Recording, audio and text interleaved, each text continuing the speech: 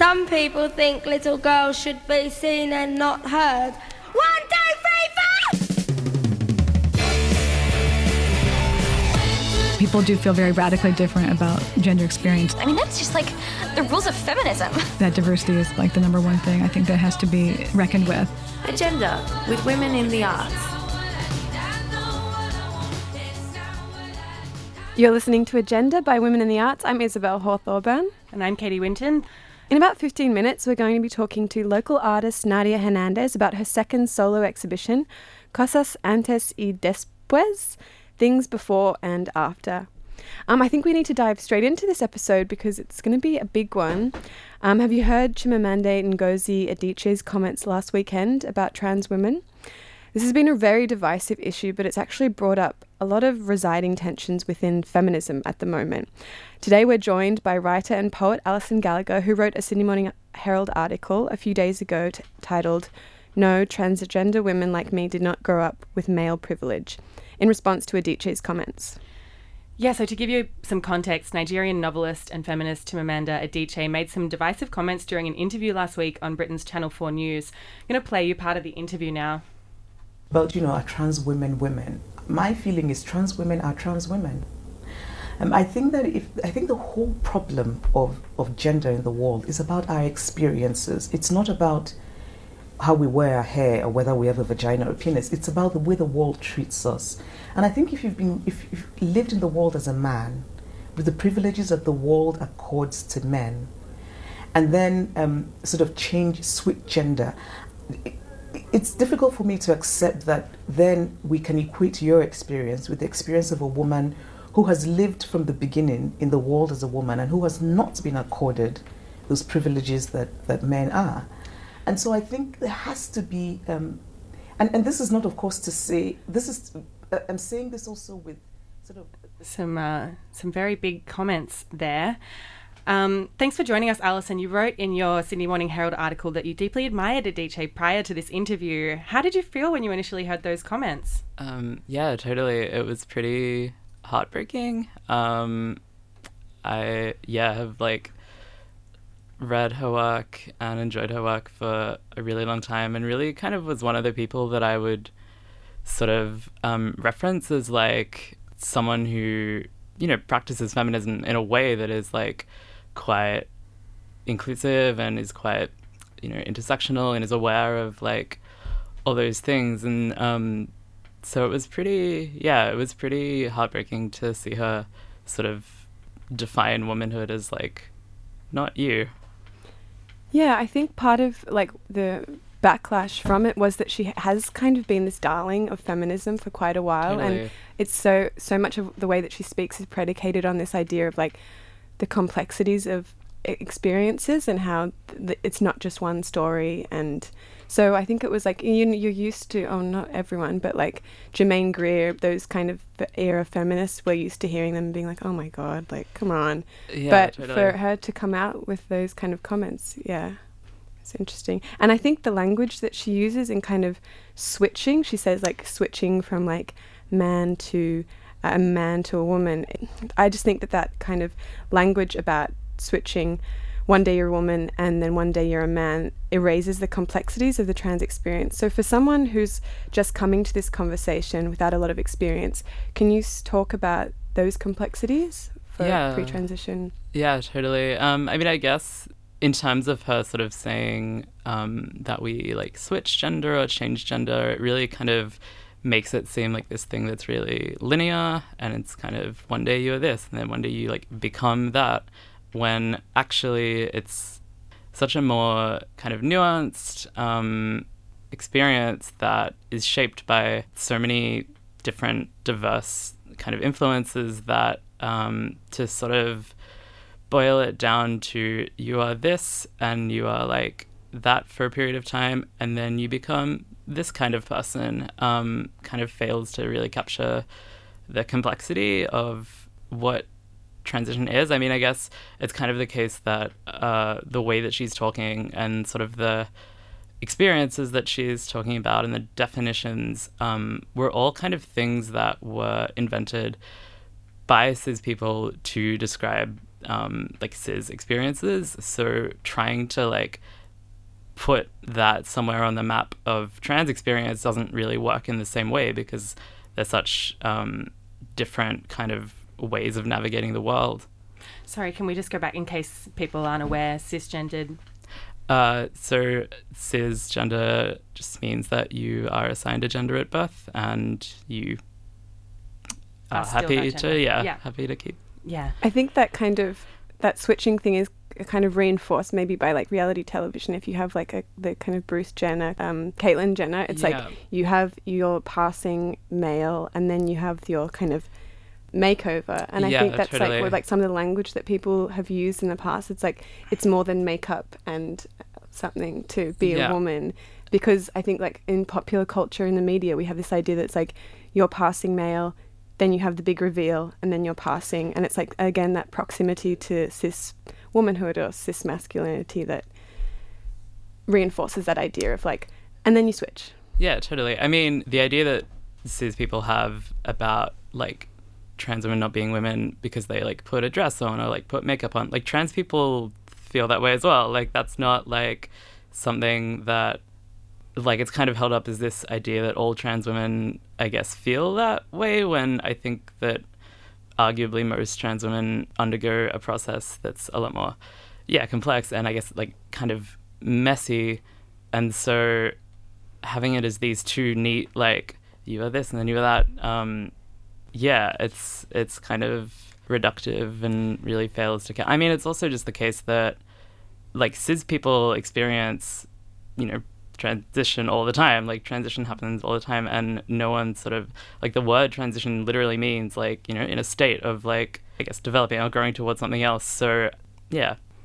Yeah, I think one of the for me, the most problematic part of Adichie's kind of comments is the fact that, and you have written about this in your article, is the fact that she kind of says that to be a male or to be a cisgendered male before a transition means that you are afforded male privilege, and she fails to recognise that maybe, masculinity or ideas of the patriarchy actually affect males as well, or people who are prior to transitioning. It's not a smooth ride, and I think I found that really surprising, considering she writes a lot about the kind of failures of putting experience into one neat package or one neat box.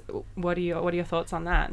Yeah, for sure. I mean, I think that it's kind of the case that those, privileges that you are afforded if you are perceived socially as male, if you are a trans woman, or even like a cis man who isn't privileged in terms of like whiteness or things like that, it puts these like privileges or benefits outside of the framework of oppression, which doesn't really, like, you kind of say like, oh, these benefits exist, but it doesn't really take into account the nuance of experience and the ways that gender actively, harms trans women from the day they're born, and kind of equates it with cis male experience in a way that doesn't really make sense, or conflates them in a way that doesn't really kind of neatly carry over. I think, but it's strange then, because she acknowledges the rigidity of like something like masculinity in terms of like how it oppresses men or cis men as well. Yeah, totally, it does. And and so it's interesting, and I think that's like a lot of the kind of comments that people were making about their experiences prior to their transition. Having male genitalia was one thing, but they weren't necessarily passing, and totally. Even if they, like, masculinity is so rigid that if you're in any way pushing against that or presenting in a way that isn't very rigidly within those confines, then you're still being can you speak about I think that a lot of being able to navigate through life as a cis man or whatever, and like comfortably do that is really predicated on being able to enact these like masculinities in a way that like patriarchy says is okay for you to do. I mean, it's kind of the case that like you could even sort of say that the ways that patriarchy works can just be seen in, more feminine men, or the ways that sort of homophobia works even is predicated on misogyny, because it's men not conforming to standards of masculinity that is seen as preferable for patriarchy to kind of do its thing. Yeah, right. Allison, thank you so much for coming in to chat to us today. If you missed any of the conversation that we've been having about Adichie's comments recently, we'll pop it up on the Agenda show page. We'll also pop up some of the links to the resources that you've spoken about in some of your articles, as well as some of your articles. Yeah, great. Thank you so much for joining us. I'm going to pop a track on now, chosen by Nadia Hernández, who will be in shortly to talk about her upcoming exhibition. You're on Agenda.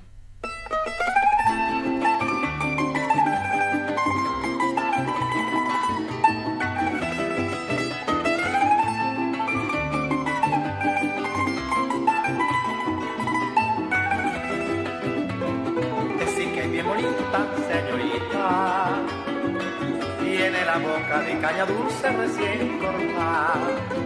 Decir que es bien bonita, señorita, y la sonrisa como las flores de reserva.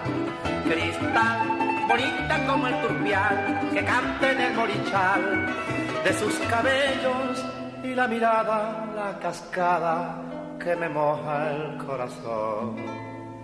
Y yo, que muero de soledad, tengo la yegua ensillada para los dos. Y yo, que muero de soledad, tengo la yegua ensillada para los dos. Mango de la chacaracha es mi muchacha, con esos ojos tan lindos de tamarindo. Y yo, que muero de soledad, tengo la yegua ensillada para los dos. Y yo, que muero de soledad, tengo la yegua ensillada para los dos. ¡Yegua!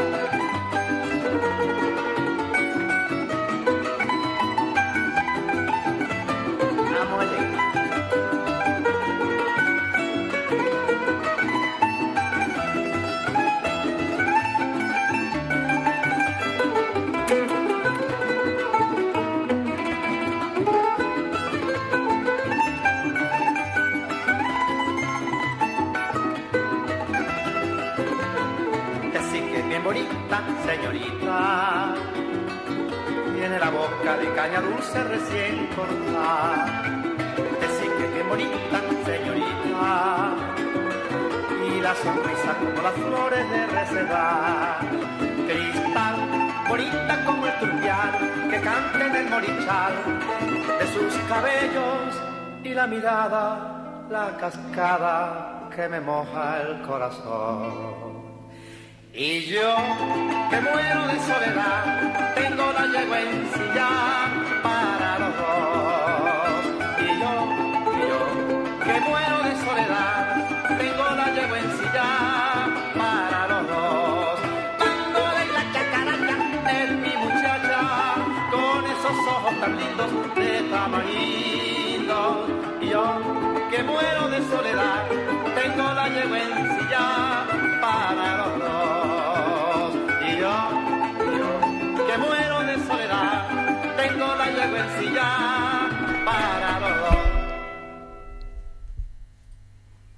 That was Simón Díaz with Cristal. How's that? Perfect. That was chosen by artist Nadia Hernández, who's with us right now to talk about her upcoming exhibition. Nadia, this is your second solo exhibition, and the subject matter of your work for this show was heavily influenced by your recent trip back home to Venezuela. Could you start telling us a little bit about how that trip influenced your work? Yeah, of course. Well, so it had been 8 years since I had been back home, which is such a long time.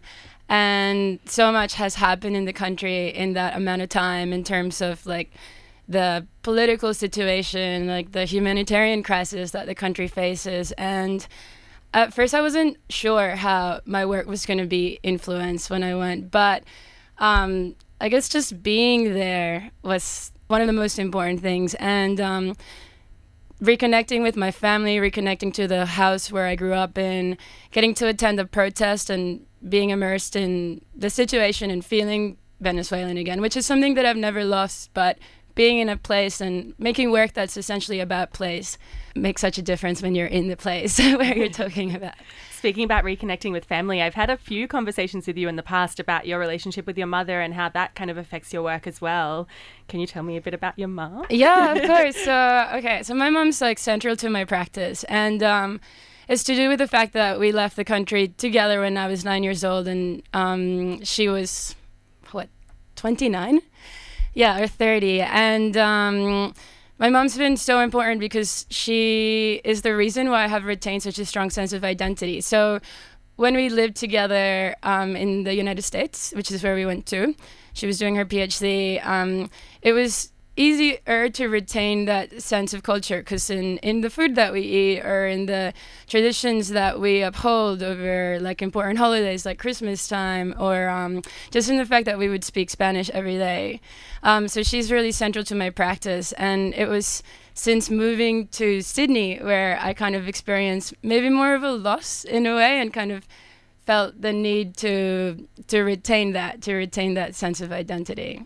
And you've talked about possibly making collaborative works with your mum in the future. Yeah. So, I mean, this is an idea that I had recently, and I passed it through her.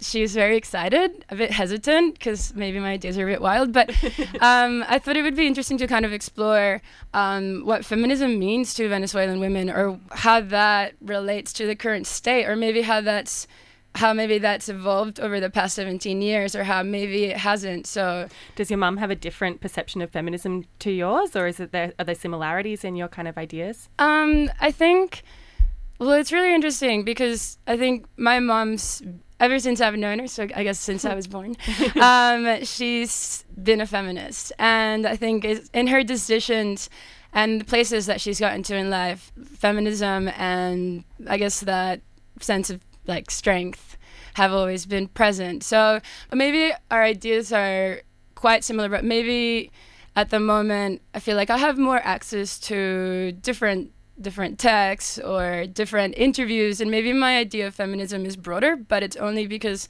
she hasn't had access to said things, but it's not because she's not open to them.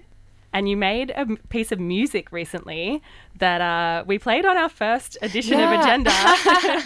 And that was in collaboration with musicians Brock Fitzgerald and Wade Kieran. How does music kind of fit into your practice now? Is that something you're going to be exploring more in the future? Yeah, definitely. I think music's such a great way to communicate a message. And with that particular piece of music, I kind of wanted to pose a question of what happens to traditions when people leave a place. What do they evolve over time? And I think I'm kind of interested in the evolution of these traditions, and so much of folklore, which is what I try to explore in my practice, comes from music. And for example, the piece of music that we just heard, and yeah, I'm kind of interested in continuing to do that. Can you tell us about the piece of music that we just heard? Yeah, Because you chose that of one. Course. Yes. So Simón Díaz is like inarguably Venezuela's greatest composer, and he did something very special throughout his career, which was to preserve the folklore of the plains regions of the country, and just left such a wealth of music that's so important to heritage. Like every Venezuelan person knows Simón Díaz and loves him. Cristal is a song that my mom used to play every summer. We used to go on road trips, just the two of us, from Mérida, which is my hometown, all the way to Falcón, which is in the coast. And even to say that we did road trips by ourselves in that time, it would be something that you could not do right now. So that was a very special moment in time for me and her. And listening to this song and learning about Simón Díaz and learning about other Venezuelan musicians that have helped me retain that sense of identity in that time was, I think, very important. Yeah, absolutely.